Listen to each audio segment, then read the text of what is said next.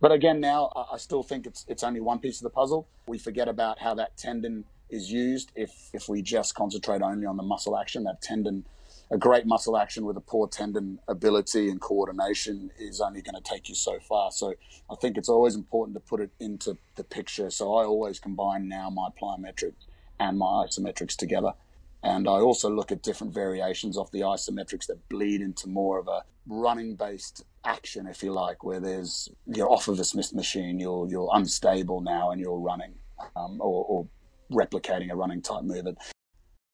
That was Alex Natera, Senior Athletic Performance Specialist at the GWS Giants, speaking on the blending of isometrics and plyometrics for optimal sprint training results. You're listening to the Just Fly Performance Podcast.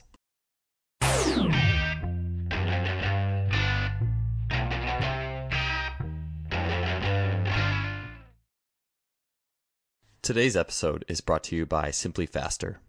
Simply Faster is an online athletic performance technology shop distributing items such as the Freelap timing system, GymAware, K-Box, 1080 Sprint, and the SpeedMat.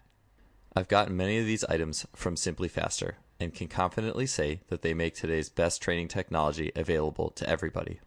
The Freelap timing system has revolutionized both my practices and my athlete assessments, allowing me to look at the 10-meter fly capability of dozens of athletes in a matter of seconds. It is wireless, compact, portable, and incredibly versatile. The K-Box and 1080 Sprint are fantastic tools for any coach looking to build speed, agility, and implement training scenarios that go beyond the traditional weight room.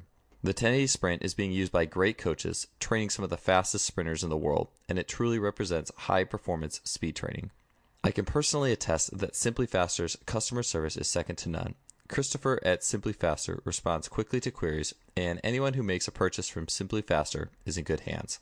If you want to acquire some of the best high-tech training equipment available, stop by simplyfaster.com. That's simply with an I, faster.com. They are the future of coaching technology.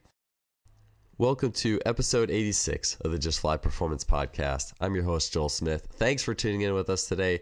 We have got an incredible episode lined up featuring Alex Natera, who is a Senior Athletic Performance Specialist at the GWS Giants.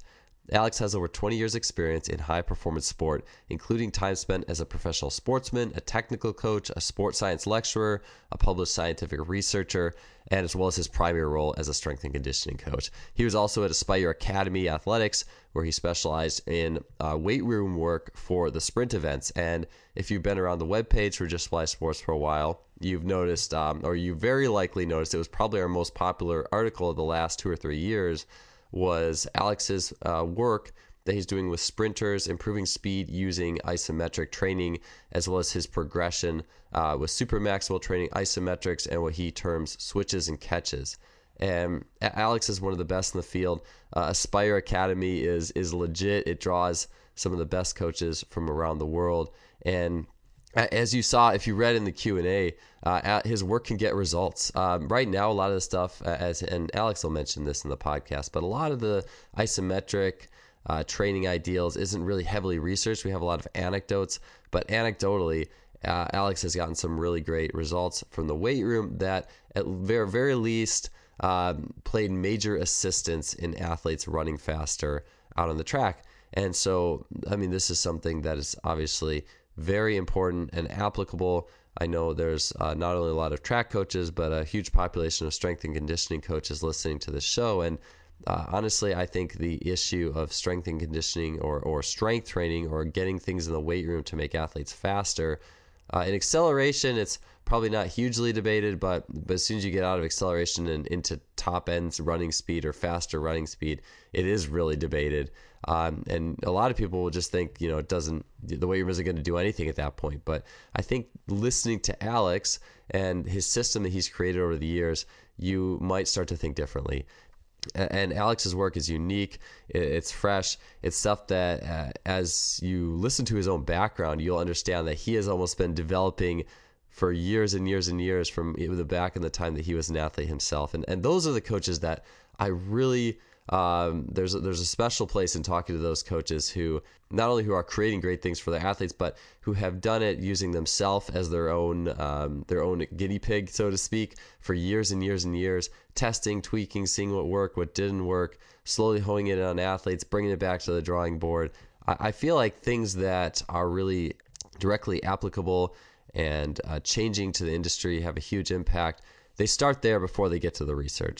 So anyways, I first heard of Alex actually on the Historic Performance podcast, and it was my intrigue there that led me to reach out to him, and he was so generous to provide such an amazing response for the Q&A in the article that he wrote. So prior to the GWS Giants and Aspire, Alex has also done work with the Olympic and Commonwealth Games, working with over a dozen sports. He's also currently completing his PhD from Bond University, where he is investigating a novel aspect of power development, high volume power training, and repeat power ability. Also, while he was at Aspire, he was actually coaching a club rugby in a technical head coach capacity, which I think is awesome. I really enjoy talking with coaches who are not just in one aspect of the trenches, so to speak, but are seeing things from different ends. So it's always good. So we're really going to dig in today on the episode to Alex's methods, well, his background as an athlete, and how he came up with his isometric training protocol for sprint speed. We're also going to talk about super maximal training, how he progresses that, how he uses that as a backbone. We're also going to chat about how he combines plyometrics, specific case studies with isometrics, specific setups, training setups for super maximal training, the knee and hip and ankle perspective. We're also going to go into yearly progressions for more advanced sprint athletes versus those of lower classifications. And I also asked Alex for his top 3 exercises. If he had to pick 3, which ones would he use for improving athletic speed? And so today's podcast is going to really encapsulate a lot of what I would call a modern, fresh approach, a simple approach, really, at its bare bones, to improving athletic speed. So this episode combines so many elements, practical, useful, and I've been excited to get Alex on the podcast for a long time. So here we go, episode 86, Just Fly Performance Podcast with Alex Natera. Alex, welcome to the show. Thanks for being here today. Joel, thanks for having me. It's a pleasure. Yeah, I'm super stoked to talk to you. I mean, after you wrote that article on Just Fly Sports or did the Q&A about isometric training and sprinting speed, that just not only did it kind of tie a lot of things together I'd been thinking about, but also just invoked in me a lot of new ideas and just an amazing piece in what you've been doing. And can we just start off today? First question I'd like to ask you, just what's your background as an athlete? What sports did you do, and how did that lead you into the field of sports performance? Yeah, sure. So from sort of youth and junior levels, I sampled like many people do. I guess I found particular abilities at, well, funny enough, swimming to start with, where I swam nationally and for state, and athletics as well, where I ran the 800 for state here in Australia.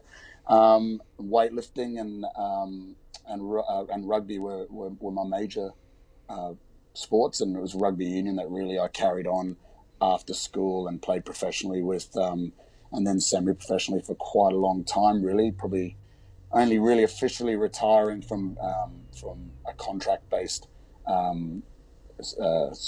system at age of 32 or so. So I played probably far too long for my body to handle, which I'm regretting now. But yeah, that was my basic sports career.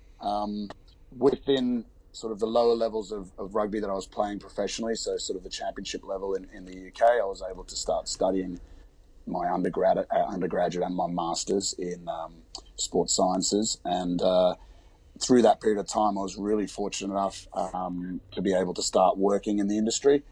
So that was probably about 20 years ago. Then I started with a corporate facility where I ran it, and we specialized in sporting people, from the weekend warrior right through to world champion squash players, for instance. And that was cool. That was my first insight into strength and conditioning for athletic development or performance. Through that work, I got picked up for my first sort of real gig in elite sport, where I worked in the English Premier League soccer for for the best part of 3 years. And from there, it just snowballed my career, and was in rugby again, elite rugby, professional rugby, for another 4 or 5 years, until I eventually went into the Institutes of Sports, and was managed to work in a number of different countries in their sort of elite sporting institutes, where there's collaborative working staff, practitioners from different sport sciences and social sciences, psychology and medical, and working hand in hand with sport coaches to deliver performance at sort of major games like the Olympic Games. So I guess, and somewhere in the middle of there, I also lectured as well for 2 years in sports science and strength and conditioning science, and also different coaching science modules. But throughout that time, I was able to luckily work and play my sport, and then eventually finally retiring from my sport and carrying on with my working career. Yeah, and you've since then too, or in the course of that, you spent some time working with track and field sprinters, and then tell me a little bit about how you kind of that made that transition to where you are now and who you're working with now. Yeah, so I guess when I became institutionalized, so when I started working with institutes of sports, that was around 9 or 10 years ago now. And my very first gig in an institute was with the English Institute of Sport, which is an experience that I'm ever grateful for, and I think that's where I really kicked off my career and my understanding of sports sciences and performance knowledge. And that's when I had my first exposures working with track and field athletes down at Bath University. And from then on, all the way through my institute career, I've, again, about a decade's worth of time working with sprinters and also middle distance runners, culminating to my former job, which was at Aspire Academy, where I just specialised with the sprinters. And that was a 5-year process there out of Aspire Academy, where we had fantastic mentors from Altus from all around the world, really. Hakan Anderson and Jonas Dodu and Lawrence Seagrave coming to help us out with different aspects of sprint performance, and so learning from them, and then just the great coaches that were working there at the time as well. And then that's taken me really to my job now, where I accepted a job here out in Sydney. So moving from the Middle East out back home, effectively, working in a brand new sport in Australian Football League, often called Aussie Rules. So I've started that early December 1st. It was my first day, to be honest, and it's now been a couple of months into it, and big learning curves, learning a new sport and the demands of the sport, and certainly bringing some things from track and field and my sprinting background back into my original sports, which are team sports orientated. Yeah, well, that's awesome, and being able to transition back, and that's really great opportunity for you. I'm really excited. I like that you work with not only sprinters but middle distance as well, and just because I think just the idea of things that transfer to running in general, training that transfers to running in general, I think is a really powerful concept. And so one of the things that the main topic I wanted to chat with you about today, Alex, was integrating isometrics into training for running speed.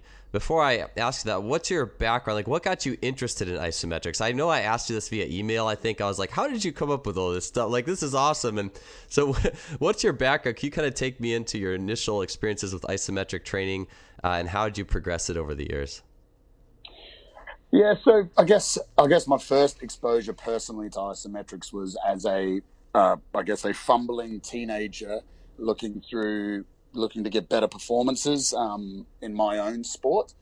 So I figured, we would, from a conditioning aspect, a metabolic conditioning aspect, energy system development, we kind of develop everything, aerobic, anaerobic, alactic, and, from a strength and power development, we'll work on high load stuff, lower load stuff, and shift it faster. We'll do plyometrics. But then there was always if we do everything to develop everything, then why then, when I'm learning about muscle actions, why do we just primarily develop the one action, which is the concentric action? So back then, even as a teenager, I was already playing around with eccentrics and isometrics, and it was kind of the thought process of like we've all gone through, just work hard and fail everything. So I'd fail my concentric, and I'd then fail my isometric, and then I'd fail my eccentric, and I'd be absolutely dead. But that was kind of my first work around it. And then I looked at things that occurred on the sporting field, and I was like, look, some of these actions are against immovable objects, effectively. So that then got me thinking more about, well, then to train specifically to be better at that action, I need to be doing that itself in the gym, rather than working on an action that's not that similar. So I guess that's the first background, the grounding around why I started playing with isometrics. I was very much, before I started my career, very much around reading texts. But then as I started my career and I started doing my studies, it was more about the research that was out there. There's not a lot of research in this area, but it kind of, I guess, from I guess maybe not the best space. I guess I didn't look at a lot of the texts out there on isometrics. I was off on other avenues and tangents, so I didn't read about it until a lot of the science started coming out, and that's where I got a lot of my thoughts and ideas from. But I've got to put it back down to really a great mentor, probably one of the best managers I've ever had, and a guy named Chris McLeod back at the EIS. I was working with effectively middle distance runners back then, and we didn't have a lot of buy-in. We struggled with certain things. There was different avenues that came up that prop up in the training environment that you've got to cater for, and my boss just Chris McLeod happened to mention, why don't you try isometrics? And that was it. And then from then on, it just snowballed after that. So I tried isometrics with great success in one athlete. And then from then on, that was around 2008, I would think, 2009, I then started growing the repertoire of isometric work. Initially, it was testing the mid-thigh pull, and it was a position that was similar to mid-stance, perhaps a little bit more flex, but we were drawing conclusion that this was, the rate of force development measured by a mid-thigh pull and the peak forces were a good predictor of performance in many different sporting actions. So I figured if we're testing in that environment, and why aren't we training in that environment as well, particularly as the growing body of evidence was coming out that there was potential for an isometric muscle action in running rather than a concentric muscle action. So I started trying that, but I changed it from a double leg, effectively, where we're testing it, and put it into a single leg position with straps around the wrists and on the bar, so that the athlete could exert as hard as they could against the bar and the force plate effectively without losing their grip. And I had in fact, that was one of the only stimuluses that I applied to an athlete over a season, and had really good results from it in terms of how it changed their kinematics, their kinetics, and their economy of running. So from there, I've very much adapted the position. I decided to change it from a pull type position and get him into a squat position. One of the reasons was because I was using more squatting in my training than I was with those sort of pulling movements. So I got him into those positions from a squat perspective, again, looked at from a single leg, and again, had great results using those sort of exercises. When I say results too, we were pretty much getting changes of, upwards of 30-35% in changes in peak force over the period of training. So force was changing. They were getting better at producing higher levels of force isometrically. And what I also started noticing was changes in rate of force development, depending on how I cued and coached it as well. So I guess that was how the initial start of isometric training for running occurred.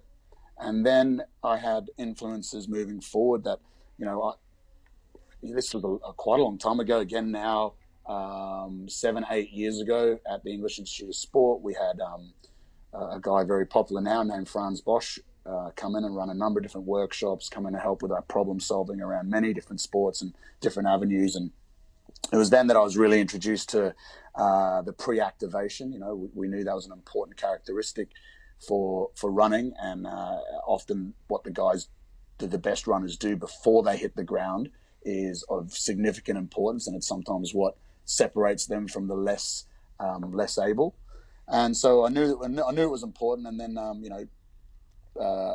guys like Franz Bosch, and then recent mentors like Esa Batola really drummed home to me the importance of that pre-activation before you hit the ground.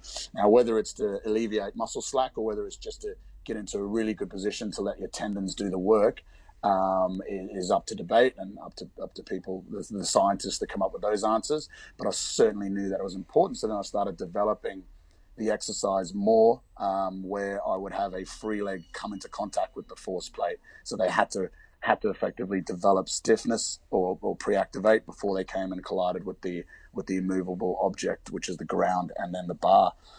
So I played around and tinkered with different exercises and came up with different classifications of exercises using that same sort of, I guess, if you like, squat position, single leg squat position. And then, I noticed that all these forces were literally vertical forces, and that there was a high potential that a lot of it was coming from the knee extensor. So it's what I term now a knee isometric, although it's obviously there's definitely hip contribution to that movement. But then I looked to expand on the exercises and looked to have more of a hip dominant, if you like, horizontal focused action.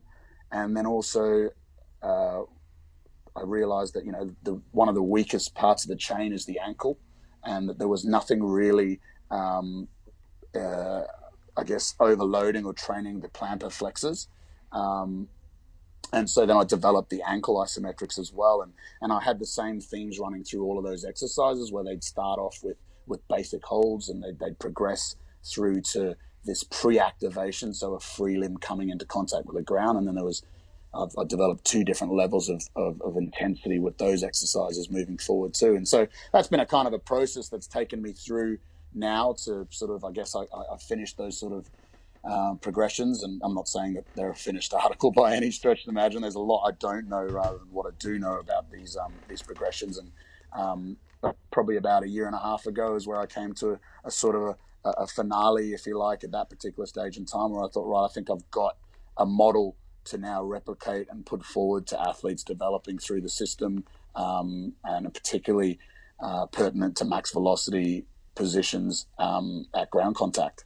And since I should lay a lot of tributes to the Melbourne University group, I think led by Adrian Lai, or Lai, spelled Lai, who's come up with all the recent evidence now on not only steady state running, but max velocity, and also acceleration and what's happening in the muscles in respect to ground contact. So it looks like that group's coming up with some pretty strong evidence that is, in fact, it's an isometric contraction, and it's the tendon that sort of recoils to give off the elastic energy to push our bodies into flight and forward.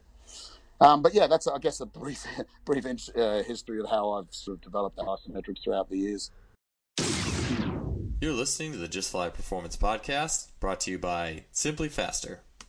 Yeah, no, that's really fascinating, and I like asking the background, because I do think this is an area of training where people don't know that much about it. And I think one of the things that made the article you wrote for Just Fly Sports so intriguing was not only just how well laid out and thoughtful in the results you're getting, but also the fact that there aren't that many books that have this stuff. Like, people are like, holy cow, this is, but when you see it, it makes a lot of sense. Like what you said with that mid thigh pull, and hey, this is mid stance, and why wouldn't we want to be as powerful as we can in mid stance? And I was also going to say, I also enjoy, I feel like a lot of people who are creating and merging various training stimuli together in something very effective, oftentimes we're in high school or college, we're experimenting with all the training methods and trying to piece it together themselves, because things that aren't all in the books, and even a lot of the research, we have to kind of train and experiment and figure it out ourselves over time a little bit. You're 100% right, and there isn't a lot out there. I mean, it's particularly on training. From an evidence standpoint, there's a lot of coaching manuals, which are great, and that's where we get a lot of our sources of information from to go and try things. But the evidence is clearly lacking, and in fact, I only got a young guy from Germany. I only got in contact the other day asking to be redirected to some articles, some evidence-based work. He's looking at doing his either PhD or master's project, and he wants to do it on isometric training for running, and he just wanted to know some background. And I sadly have to tell him that there's just not a lot there at all. If anything, we draw some some theoretical evidence, and some training based on untrained cohorts using isokinetic dynamometry fixed into isometric positions, and what changes occur over time in that respect, but nothing to do on isometric training and its influence on running based on the fact that the running action is in fact at ground contact isometric. So there's not a lot out there. So we have to trial and error, and we have to come up with our strategies. And then as long as we're recording and we're testing and we're seeing what effect or it has on performance, and there's always that fine line between, is it science, is it real science, is it a controlled experimental project, or is it training? And that's why I often say the isometric training that I give an athlete supports the development of speed. I tried to be very careful in my wording and not say the isometric training made them better sprinters. It's always, it supports the program, they got faster, which is great, or it supports the program because they've had a better economy in running, and so on. And there's only really been one time where I can pretty accurately say training did not change year to year, and it was a well-developed athlete, a senior athlete, that the only different intervention that came into the program was the isometric training, and there was a significant change in performance. But even then, that's an N=1. It's something that we can't blurt out on and call science. But for me, as a coach making decisions and problem solving, it's enough for me to know that there's potentially something working really strong in this particular type of training. Yeah. All those anecdotes, I think, as when you're the coach and you see all the factors and you have a really good handle on exactly what the athlete's doing, you see that results, I think it is good to at least give you that knowledge of direction of how that training tool can be implemented with other athletes, and what research can and should be done on it to validate that even more. But I'm probably an anecdote guy to a fault. I love anecdotes, but I'd actually be interested in you sharing a little bit about that specific case study. What was that athlete's status coming in? What were some specific isometrics that you utilized with them that may have addressed weaknesses or assisted strengths? And then what was the improvement? Yeah, so that particular athlete it's going to be hard to recall that data now. It's such a long time ago, and that was really what formulated me driving forward on it. But I can certainly put it out in some sort of infograph or something to show that N=1 and what changed. But that was the case where we only used the one exercise back then, and that was it. So I just used the mid-thigh, the single leg mid-thigh pull, and had great results just off that exercise. Now, I tend not to just do that anymore now. I don't think it's the answer to just do this one exercise, and that's why I've developed the ankle and hip isometrics, and also looking at higher intensity versions that take into account pre-activity. But yeah, certainly there was significant changes in ground contact time, stride length, and stride frequency, and again, breath by breath analysis on velocity of VO2 max showed that the economy had also significantly changed as well. But again, now I still think it's only one piece of the puzzle. We forget about how that tendon is used if we just concentrate only on the muscle action. That tendon, a great muscle action with a poor tendon ability and coordination, is only going to take you so far. So I think it's always important to put it into the picture. So I always combine now my plyometrics and my isometrics together. And I also look at different variations of the isometrics that bleed into more of a more running-based action, if you like, where there's, you're off of a Smith machine, you're unstable now, and you're running, or replicating a running type movement. The movement that comes to head on me at the moment is something I call eccentric stair hops, where you're literally vest loaded and you're hopping down the stairs. And you can change that from stairs going bigger up to stadiums if you want even more higher ground reaction force. And you're still staying in that stiff position as you literally almost roll down the stairs, if you like. And then that's now combining quite a lot of things. You still don't get the plyometric out, so you don't get that tendon reaction out, but you're now making your isometric action more specific with relaxation rates and activation rates. And the loading is still very, very high coming down the stairs as you roll down.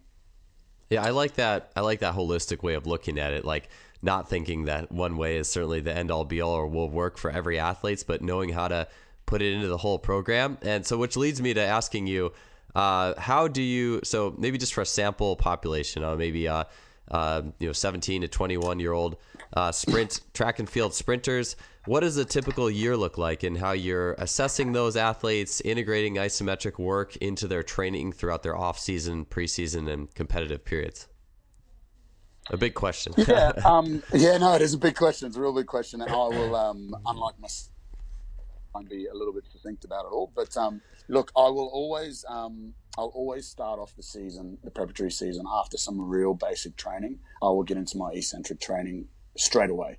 The eccentric training, I don't want people thinking hamstrings eccentric, resilience eccentric work here. I'm talking about eccentric work in, again, triple extension type formats.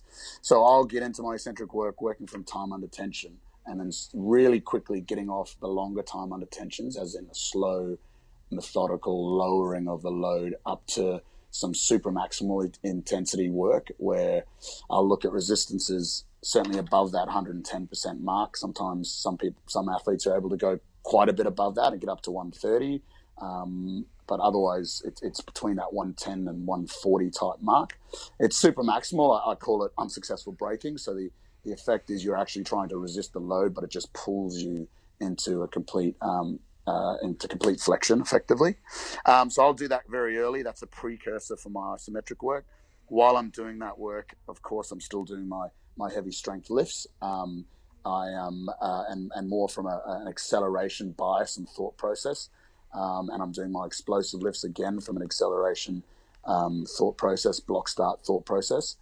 And then I'm already incorporating my isometrics, but the isometrics are the lower intensity isometrics, so the holds effectively. While I'm doing my holds, I'll progress that through potentially 12 weeks. The loads will increase on the holds, and they'll be dictated by my isometric push tests on the different joint angles, so the ankle, the hip, and also the knee extension. I'll be monitoring that as that changes to see how they change in terms of their isometric strength as well. The super maximal eccentrics will stay in certainly up to, depending on the athlete, it can stay up. They stay up to about 12 weeks. There's a thought process there that I'm really preparing my tendons effectively when I do that super maximal work. So there's and the second thought is I'm actually preparing them better for the really high intensity isometric work to come. So I don't think there's any secrets out there in terms of the research and everything else, and the text, that eccentric training is very, very effective to making someone stronger. Eccentric training plus a lot of different other modalities are great for developing the morphology of the tendon. But in particular, I get bang for buck off of, rather than doing time and attention work with eccentrics, getting super maximal loads in there. So I'm effectively hitting two things at once. I'm developing the tendon really effectively, and I'm also preparing them to be stronger for the isometric contraction. So in essence, that super maximal lift eccentrically is a failed isometric contraction. So I'm actually preparing them ready as soon as we jump into the more intense isometrics. Now, based on the age you mentioned there, sort of 17 to 21, I don't feel a massive urge to get them, those sort of cohorts, up to the switches and the catches, these pre-tension movements before we hit the contact of a box or the floor. But I'd rather just go through loading with them. So trying to get them up to loads that are, 90% up to what they do in a pushing isometric, which, when you do the maths there, you can quite easily tell that that's quite a lot of load on someone's back anyway, in say a mid-stance position, single leg under a Smith machine. So they can effectively go up to, if you test someone in that position, they can go up to 5 times body weight of forces through the force plate in that position. So, I'll load up there up into, 3 times body weight for sure. And as they progress through that and they tolerate that really well, then I'll start changing the higher intensity stimuluses. So I basically program based on their competency rather than necessarily the fact that the seasonal demands suggest that we should be more specific now. So I'll err on the side of caution there. Yeah. How long? Well, I'm glad you went into why you did the super maximal first before the isometrics. I just thought I was gonna ask, like, because the super maximal is really intense, and obviously the isometrics are too. I'm glad you mentioned with the connective tissue and just overall strength building. That was answered my question there. How long do you run that super maximal phase typically? And then also, what is there like a readiness, like a typical age, or you've been doing traditional training for a certain amount of time before you do the super maximal? Yeah, 100%. And I've tried it and failed, not with injuries, but just failed, just thinking, what am I doing? So I've tried eccentric work with cohorts that aren't actually just very strong concentrically yet, and it's been a travesty. They're controlling nothing. They can't go over their 100%. There's things that are just going haywire. Golgi tendon organ does not recognize how to overcome the load, and everything, just it's a waste of time. So I would definitely suggest getting to a good level of strength, and you'll probably find getting to a good level of strength is enough anyway to have an effect on performance. And when they are strong, and so for instance, I'm classifying strong as some of the young, again around that age group, 17, at Aspire Academy just recently. These guys are, as youngsters, already squatting 2.2, 2.5 times body weight. So they're very strong. I think the weakest squat, if you like, was still at 1.75 times body weight. So they were getting good effects from the super maximal load. So they could effectively load up to those 100 to 10% values and still be able to control that downward spiral of the weight effectively. So I think that's a pretty easy one to test. If you've got a 1RM and you put 110% and they cannot control that whatsoever, they're probably not ready for their eccentric work. So you might as well just keep pushing them concentrically, and you'll probably get enough bang for buck off the concentric work as it is. It's when they are at a stage where they are quite strong, that's when you can get much more effect from the eccentric work. Yeah, absolutely. I totally agree with that. How long do you typically run them through that super maximal phase? And while you're doing that, how many days a week are you doing that type of work? Just 1 day a week with the super maximal work on per body part. So I often do the knee work. Again, this sort of, I guess, single leg squat type exercise. I only do that by itself, and then the ankle and the hip work I do together in a session. So effectively, I get hit once a week, and that's plenty. And I get good results off that. So I've no temptation to do any more than that. To answer your question, I'll take about 4 weeks, dependent again on the athlete. I'll take about 4 weeks to progress them through these time under tension variations until we get to a good 8-week block of super maximal loading. We've got to remember that the tendons take a lot longer to adapt than muscle effectively. So the longer time we can give tendon to adapt, the better. So GPP, you'll find with my programs, a lot of eccentric work because of that. That gives me lots of time to adapt the tendon. My plyometrics are all low impulse, low intensity, moderate to higher volume plyo work, generally sub-maximal in terms of the body weight. So they're actually lighter than they are, and I'll use contraptions to help that. And then that's just giving me an overall big base to then do higher intensity work once we get closer to SBP and, after Christmas sort of time. You're listening to the Just Fly Performance Podcast, brought to you by Simply Faster. Sure. No, that's good stuff. With that base of super maximal work, I'm sure they're ready for a lot of really, truly high force output activities. I like what you said too about kind of splitting up the knee dominant and the hip and ankle dominant. And it kind of makes sense too. I actually have a couple of follow-ups. Hopefully I can kind of keep my train of thought going. But the first was in talking with Angus Ross, New Zealand, on a lot of super maximal training ideas. He had mentioned that the super maximal work has such a high neural or cortical load on the body. So did you kind of have the 1 day a week or the one knee and one ankle and hip to kind of keep that like at bay, like by not doing it too much? And then, or in that same idea of thought, are these athletes still seeing increases in just traditional performance from week to week, or are you seeing kind of a stagnation in performance and then a big jump at the end of the super maximal phase? Yeah, no, so I see really quick adaptations and really powerful adaptations, pardon the pun there in using the word power, but these adaptations occur straight away, and for me, week to week, they continue to increase. Then there's a little bit of a plateau period. So let's say 4 weeks, an arbitrary number, 4 weeks of increases and real changes off just that one stimulus per week. And then a little bit of a plateau. And then we just kind of work through that plateau. There's not another massive significant jump up from there beyond that sort of 4 weeks, but there are small changes beyond that. So if you like, a huge spike in adaptation for the first 4 weeks, and then a leveling off a little bit, and then a gradual increase for the next sort of 4 weeks if I run a 12-week sort of cycle on that. You're bang on right. You can't do a lot of it. That's why it's just once a week. I place that effectively around the Sprint Coach's training plan to avoid DOMs affecting performance. The beauty about this work is it's generally around a bias towards acceleration training in most of the coaches that I've had the pleasure of working with. And it doesn't seem to affect the coordination and the feel of acceleration. So they're able to just power through their excels without a problem, even though they've been working heavily eccentrically.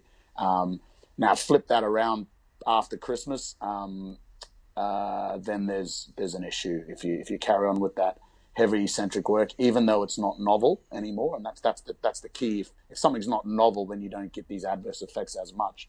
But I just find that still, even if I'm carrying on with the super maximal eccentric work at that stage, there's disruptions to coordination. The feel's not quite right. Athlete reported, coach reported, the rhythm's not there. There's a whole heap of things going on. So I just err on the side of caution there and then take away my maximal eccentric stimuluses and knowing now with the evidence that my options of switches and catches are I guess following neural pathways or neural strategies similar to eccentric contractions or muscle action, should I say. I'm pretty happy that I'm still able to maintain, for lack of a better word, or keep those eccentric processes going. So there's not massive changes in morphology and strength based off the eccentric work we've done previously, and the fact that I'm still incorporating exercises with neural strategies similar to eccentric work. Yeah, that's good stuff. Do you know when you're doing like those 8 weeks and they're going up those first 4 and then they're kind of moving at a little bit more flat level? Are there significant undulations in that super maximal period? So are you going like 2 weeks in an easy week or 3 weeks in an easy week? How does that? Because it's a lot of high intensity neural stuff. How are you kind of cycling that through that 8-week time period? Yeah, so the first 4 weeks is increment. I'm by far a very passive. In my older years now, I'm far more passive in my prescriptions and my progressions. Hence why I keep sort of referring to the fact that the holds and the pushes are probably enough for most athletes moving forward. Like, you don't have to do the switches and the catches. They're like for the cream of the crop, the real top level guys that, are very strong and have warranted those progressions over time. That's why I'm very cautious when I talk about a system of training and blurt something out without actually thinking or making it very clear that I progress slowly and methodically. So super max, 100 over 100% 1RM super max. It is super max because it's over the max of your concentric.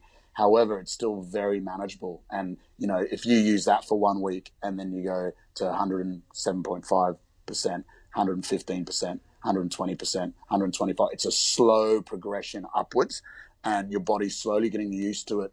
And it's not this big spike where you're just dropping the hammer and coming down. Right, our first week of super max, we're going to do 125%. So don't forget, I've gone through this time under tension phase that's last 4 weeks. I've then bleeded in percentage changes over 4 weeks slowly, and I've been very careful with the volume that I've given them. You don't need a lot of volume in my experience of this sort of work. You can get away with 3 triples on each leg, for instance, and have some serious changes in adaptations effectively.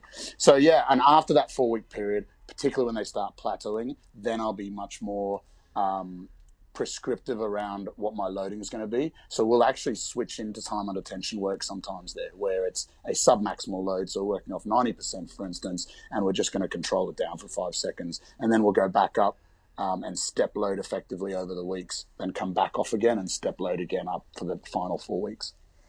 Sure. Yeah, it's interesting to hear that. Like, create kind of creative undulation there. And then, yeah, the slow cooking effect, especially with that stuff. And I think a lot of people's temptation would be, oh yeah, let's just jump in at 120% or 130%.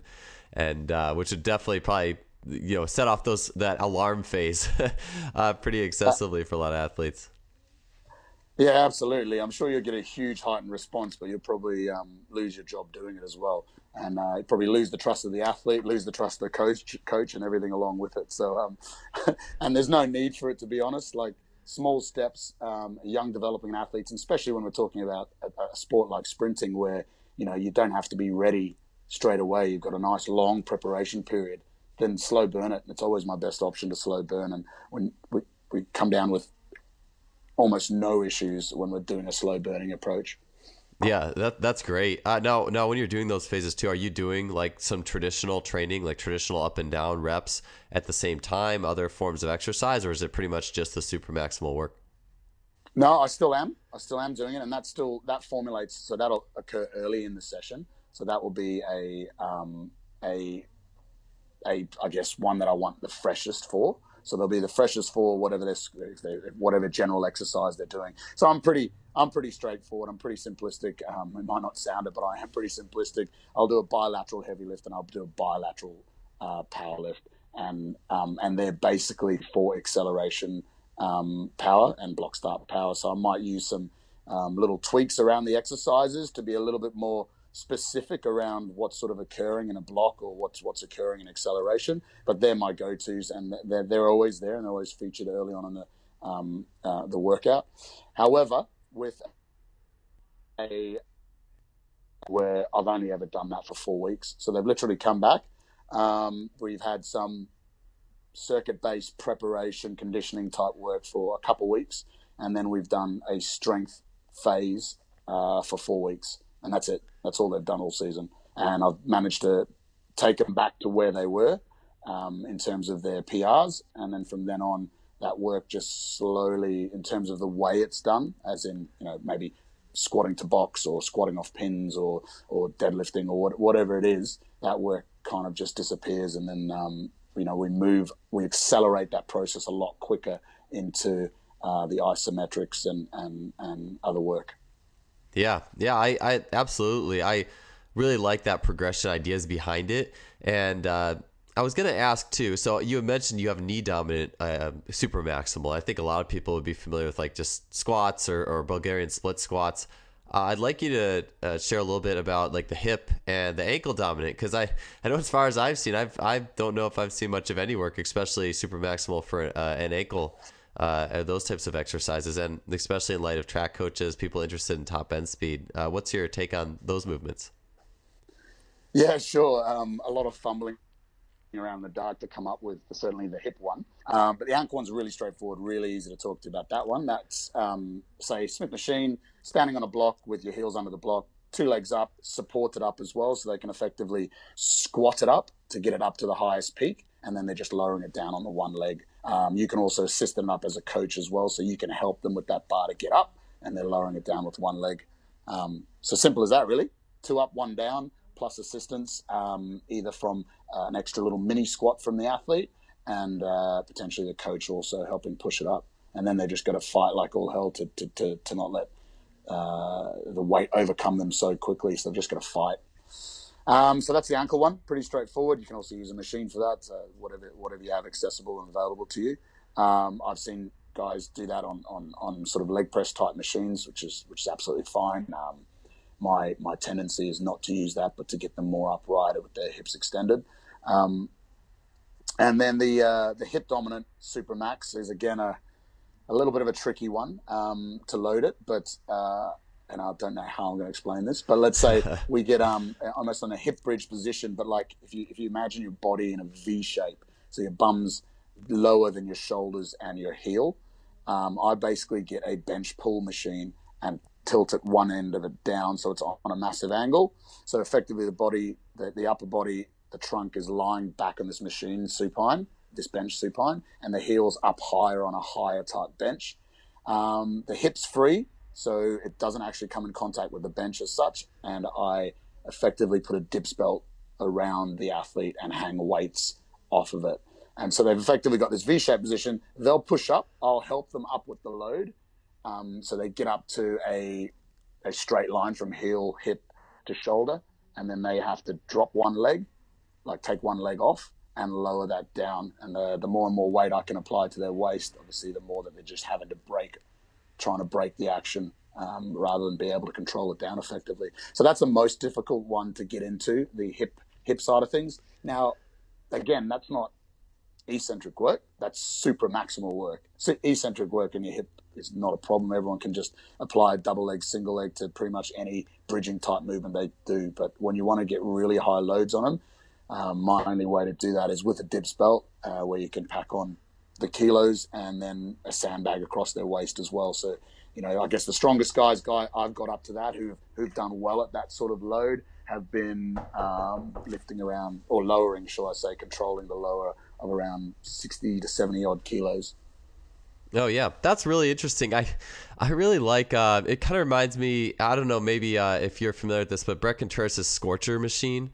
I think the same thing, and he had mentioned how that was better than just having like the feet on the ground. Like having the feet elevated, you get a little more glute and a little more hamstring to it all. Yes. I think I have heard him. I've not seen the machine yet, but I think I've heard him trying to explain it. He probably described it far better than I can describe the exercise. But I'm happy to send a picture through or something one day. Yeah, I think I get that. It does make sense. It made sense in my mind, so I think hopefully everyone out there can figure that out. I'll put a video as well in the show notes.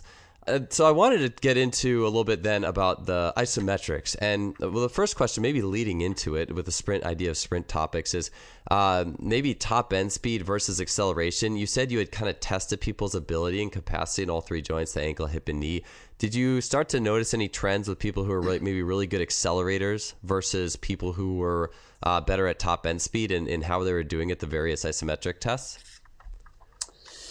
Yeah, look, again, I think I'd say yes, from a trend perspective, from a coach looking at it, I see the guys who are better at the hip exercise, better at better at the acceleration side of things. And that makes sense why. However, if I get guys far more smarter than me to run the statistics on it, it doesn't seem to show it as clearly. So I guess that's the simplest answer I can give it. For me, it makes sense that the hip dominant exercise would be better for acceleration side of things. However, at the moment, maybe it's just the lack of data. It's not showing it from a statistical standpoint. However, for sure, the stronger guys from a peak force side of things on pretty much the knee dominant exercise for sure, they are always, for me, the best accelerators off the really short distances. You're listening to the Just Fly Performance Podcast, brought to you by Simply Faster. Yeah, that definitely makes sense with the knee dominant, no doubt. I'm sure, there's a lot of factors probably at play in exactly what and how like the ankle and hip play into it all. It makes me think about, I know those EMG studies on sprinting and even acceleration. It's like all the muscle activity in the glutes and hamstrings and quads is kind of like almost before the athlete even gets to mid stance when that foot is hammering down. So I suppose there could be a lot of factors going on, exactly what, but the squat makes sense there for sure. Yeah, certainly. And, if perhaps we bent the knee up, and I have been playing around lately now since some of Lay's recent research on acceleration and the isometric component of acceleration. I've been playing around now with isometrics in an acceleration format, and the help of a friend, Jake Schuster, as well, and some of his ideas around using a prowler and locking it up isometrically, but also, Brett Contreras' type movements and doing them a hip thrust from a bent knee position isometrically is something I've been looking at. I'm probably not in the best place to comment on it just yet because it's at that stage where it's you and your colleagues trying it out, not dishing it out to athletes just yet. So and I still can't help. I know the science is saying there's an isometric action, but for sure there is muscles are shortening, fibers are shortening. And there is a definite concentric element. We can just see that from the fact that the knee is extending and the hip is extending when we're accelerating. So that's not going to change my mind in terms of, what I do for acceleration type work in the gym. But I'm sure one of the things we see often is the guys with the weaker ankles have this real dissipation of force around the ankles when they're accelerating. So I see some real merit in, and I do this actually. I do isometrics off of seated calf raise work as well. And that's really to try and hit that position of acceleration and getting that real strong ankle lock in those first 3 strides where we're really pushing back horizontally and the knee is bent at a much more at a greater extent. Yeah, I love it. I'm glad you brought that up. And actually, I was going to say, between the Smith machine and the seated calf raise, like you go to the YMCA or the fitness club and you see those, and it's never in the sports performance, so maybe that'll start making a comeback. But the seated calf raise makes perfect sense with that bent leg and acceleration and the stiffness there. I'm glad you brought that up. I like that a lot. Yeah. Now there's going to be, mate. Yeah. Again, it's one of those things.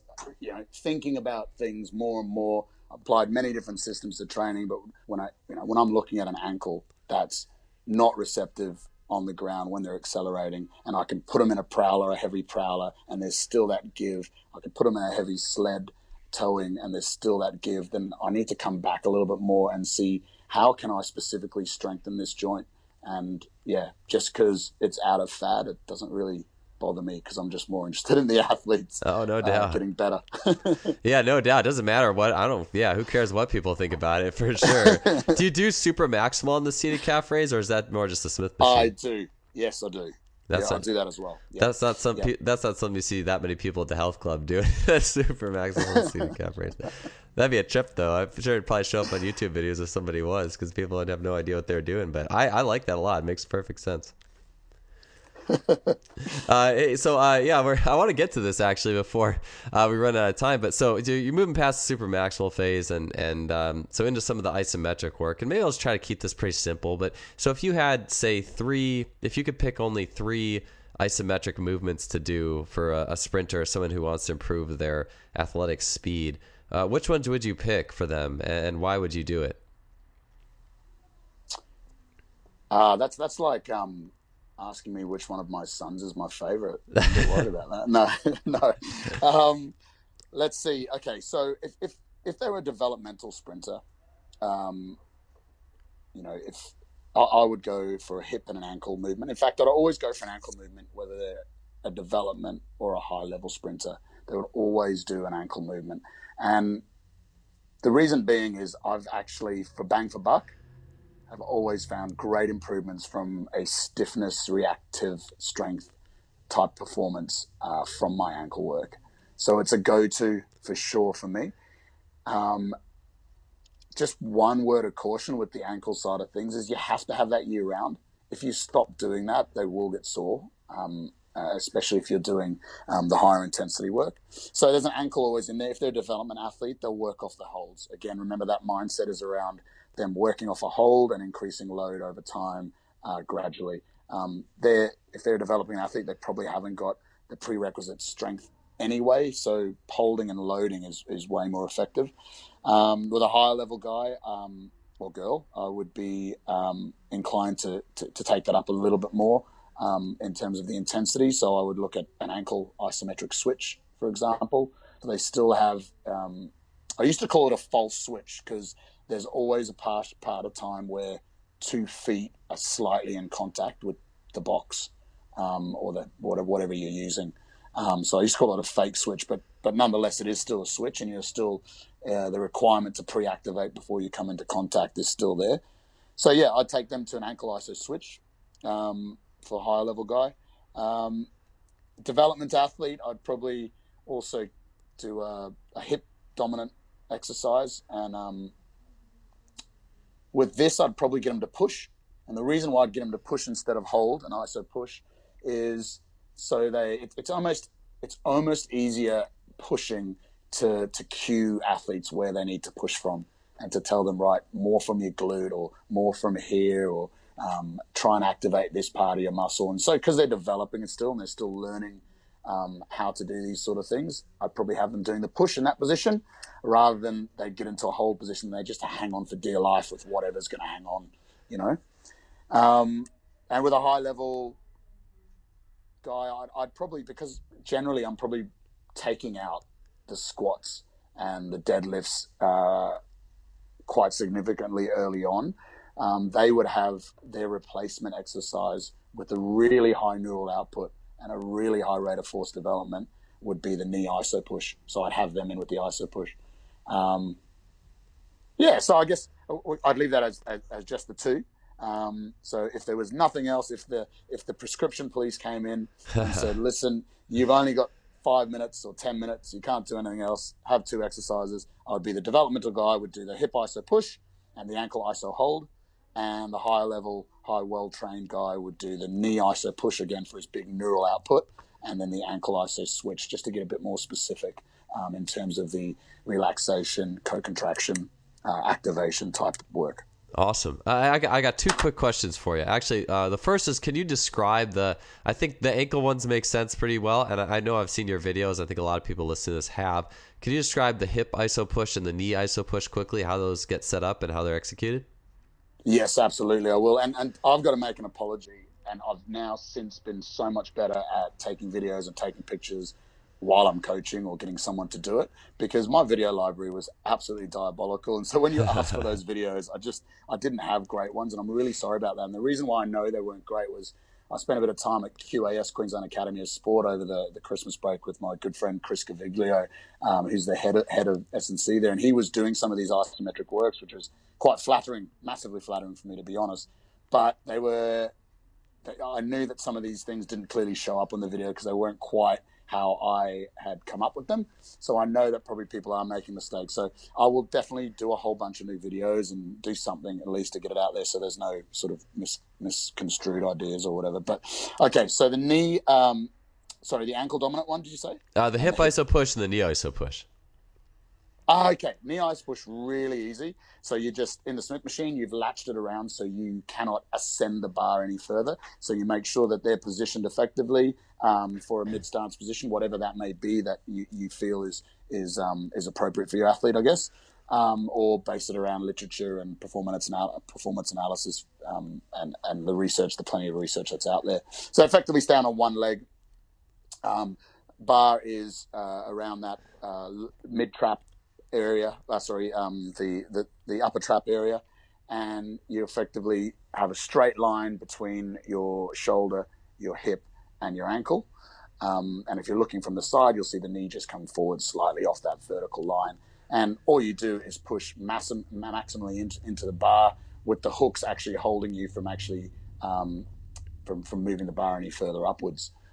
If you don't have access to Smith machines and whatnot, I would A, say get one, but B, just overload off of high pins a really, really heavy bar, and it'll have to be really heavy because, believe it or not, you're very, very strong in that position, and you'll be able to slightly shift, 300 odd kilos. Most people will do that. Most sprinters will do that pretty easily, to be honest. And then you can just use that, just lock it into the side of a rack so it's not moving so much, and again, get into that position and drive as hard as you can. On the hip iso push, well, you're effectively lying under a Smith machine in this case, but again, you can just use a bar on the floor, heavily loaded. Again, you're not that strong in this position. Generally, if someone's pushing around 3 times their body weight around their system mass, which is their system mass is about 30%, as in what's being actually lifted up at the heel. So I guess you can make that 1 times body mass. So as long as you've got 1 times body mass on that bar, not many people should be able to shift it.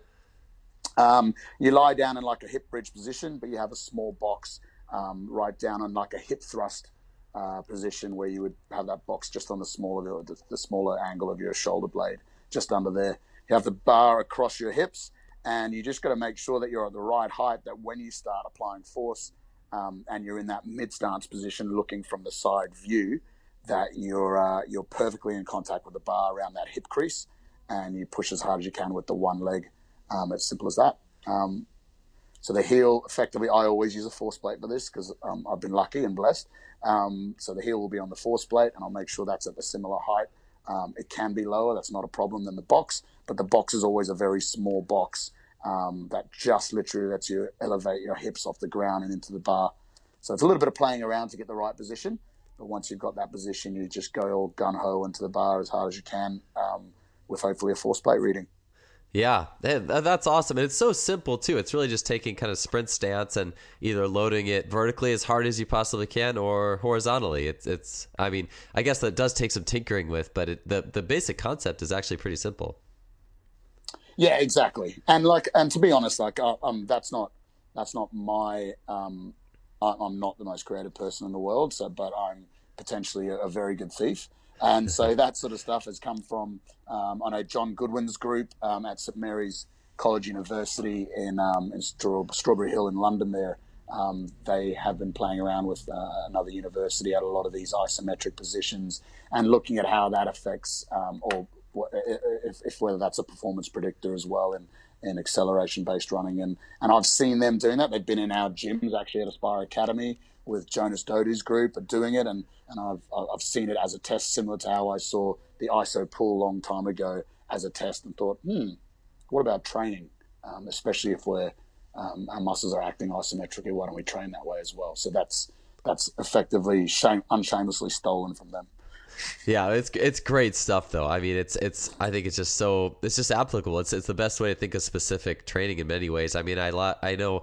In my experience training sprinters, I mean, I've seen all this stuff in the weight room that kind of looks specific, where you're moving barbells in particular ways. But, I mean, nothing can really replicate sprinting, so why not just make it really simple from a muscle perspective? And I like how you said, too, it makes it easy to coach which muscle is firing as well. And it's just such a great setup. I really like it. I was going to ask you, too, if you don't have force plates, I mean, I guess you could just yell at your athlete and try to get him really motivated and hope for the best, I suppose, huh? As there's really not too much else you can do but just push as hard as you can.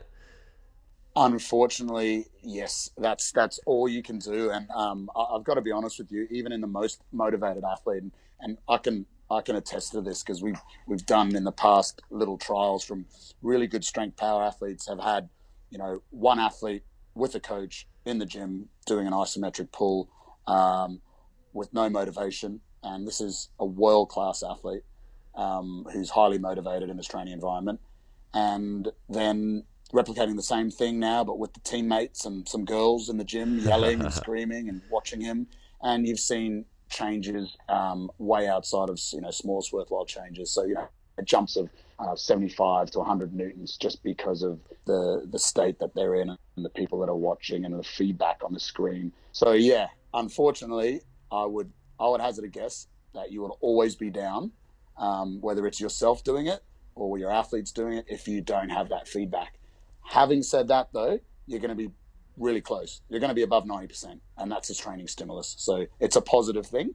But yeah, just understand that you need high levels of motivation. And I think that's something probably that people should glean. If those guys who use isometric tests, the way you run that test is really important, because if you want a maximal effort, you need to create the right environment for a maximal effort.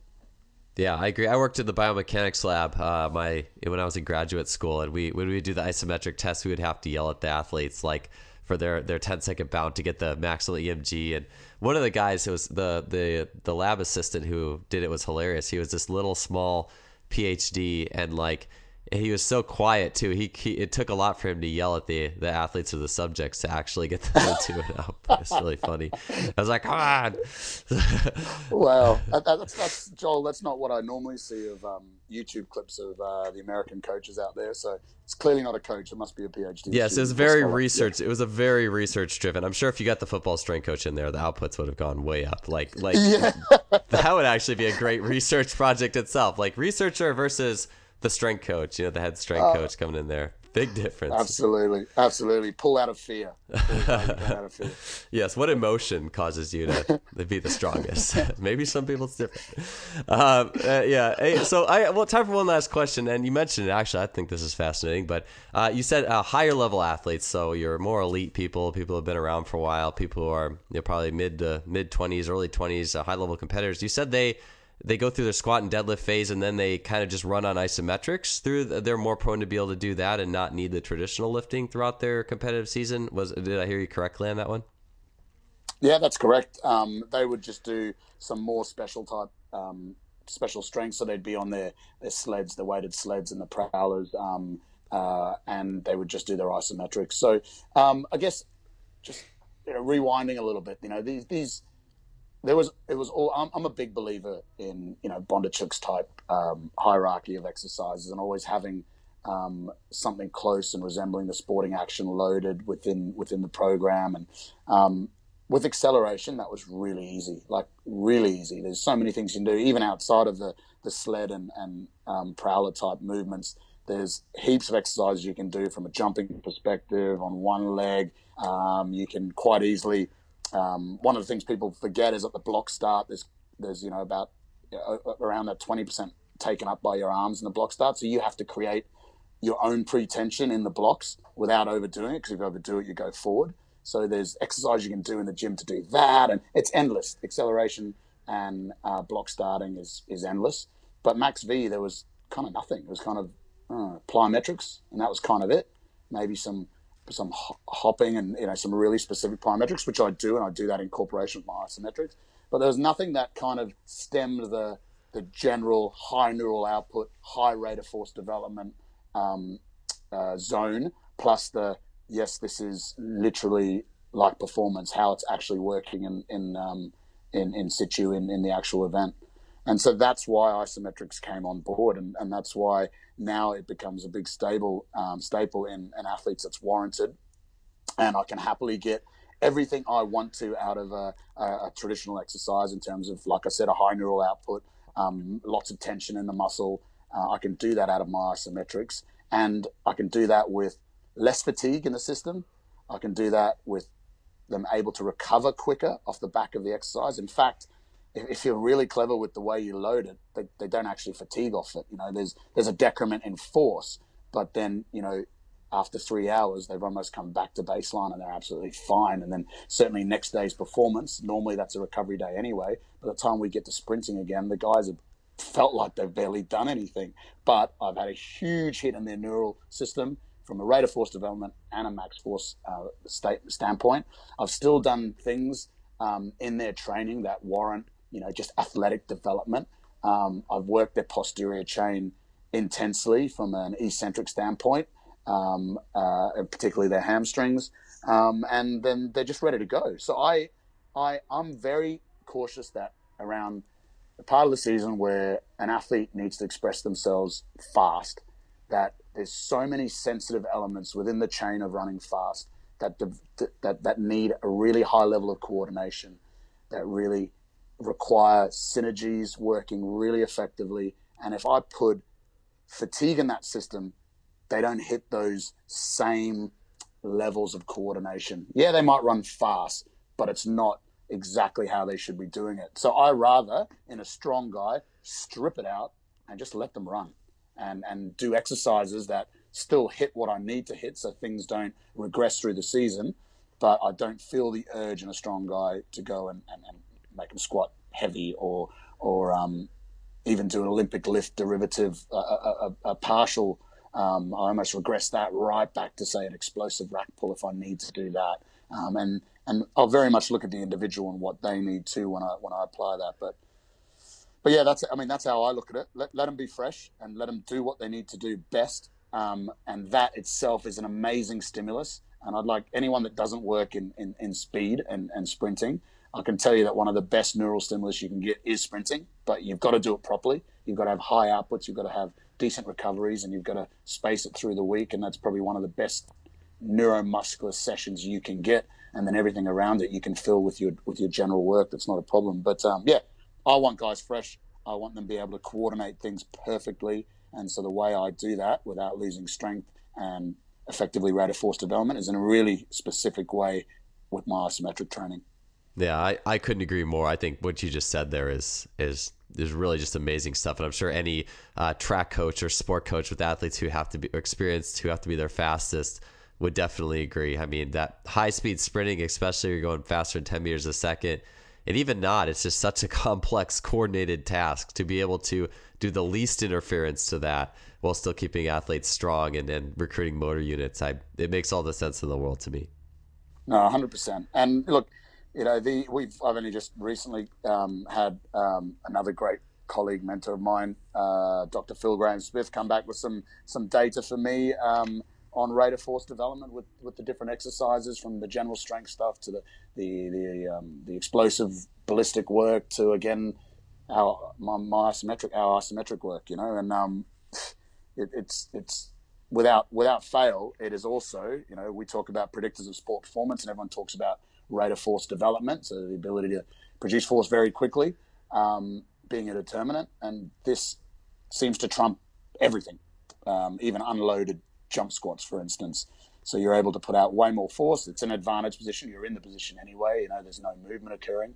Your rate of force development is very high, and your neural output and your peak forces are also very, very high. In fact, the highest recorded with any of the exercises, the traditional exercises that we do. So, yeah, it's certainly bang for buck. But again, I don't want everyone to think that that's all I do. I do a lot of things, and I think a lot about how I apply my work. And when guys are warranted and they've ticked a lot of the boxes along the way in their development, then this just happens to be a really good stimulus that I give them that keeps them also very fresh. Yeah, absolutely. I was like, shoot, we didn't even get into any of the ideas with you kind of switching gears in the AFL and all the hats you wear and the things you've done. But man, it's been a great podcast, Alex. I seriously have learned an awful lot, and just it's such a fascinating topic to me. I think it's also too, it's just such a simple thing, right? Like, and the best tools are usually the simplest. We tend to overcomplex that, get things so complex that they're so far off of the actual skill we're trying to improve. And it's just such great work you're doing. I really appreciate the time you took to be on the podcast today. And thank you for all your knowledge and sharing that with us today. I appreciate it, Joel. Thanks for hooking up originally to get me to write that article, and it's been a pleasure. I'm just so sorry it took so long to get onto this podcast, but we're here. We've done it. Yeah, absolutely. Well, thank you so much. I really appreciate it. Cheers, Joel. All the best.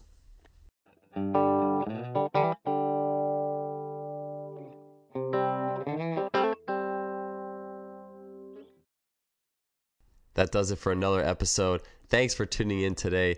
I can't imagine you walked away from that one without learning just heaps of information on getting outside the concentric, really digging into those isometric and eccentric phases and how to fully leverage them in a really simple manner. And I learned a lot through not only listening, but also going back and editing and taking notes. So great episode. I feel like it's a classic. If you liked it, share it with on your social media, with your community. I think what Alex is doing is really pushing the industry forward. If you like the show, please don't hesitate. Leave us a rating, review, iTunes, Stitcher, whatever you're listening to.